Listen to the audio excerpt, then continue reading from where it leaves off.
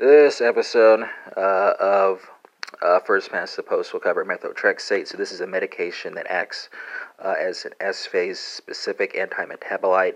It provides a folic acid analog that inhibits dihydrofolate reductase, resulting in decreased production of DTMP, decreased production of thymidine, and therefore decreased production of DNA and ultimately protein synthesis. The medication is used to treat patients with various leukemias, lymphomas, choriocarcinoma, and sarcomas.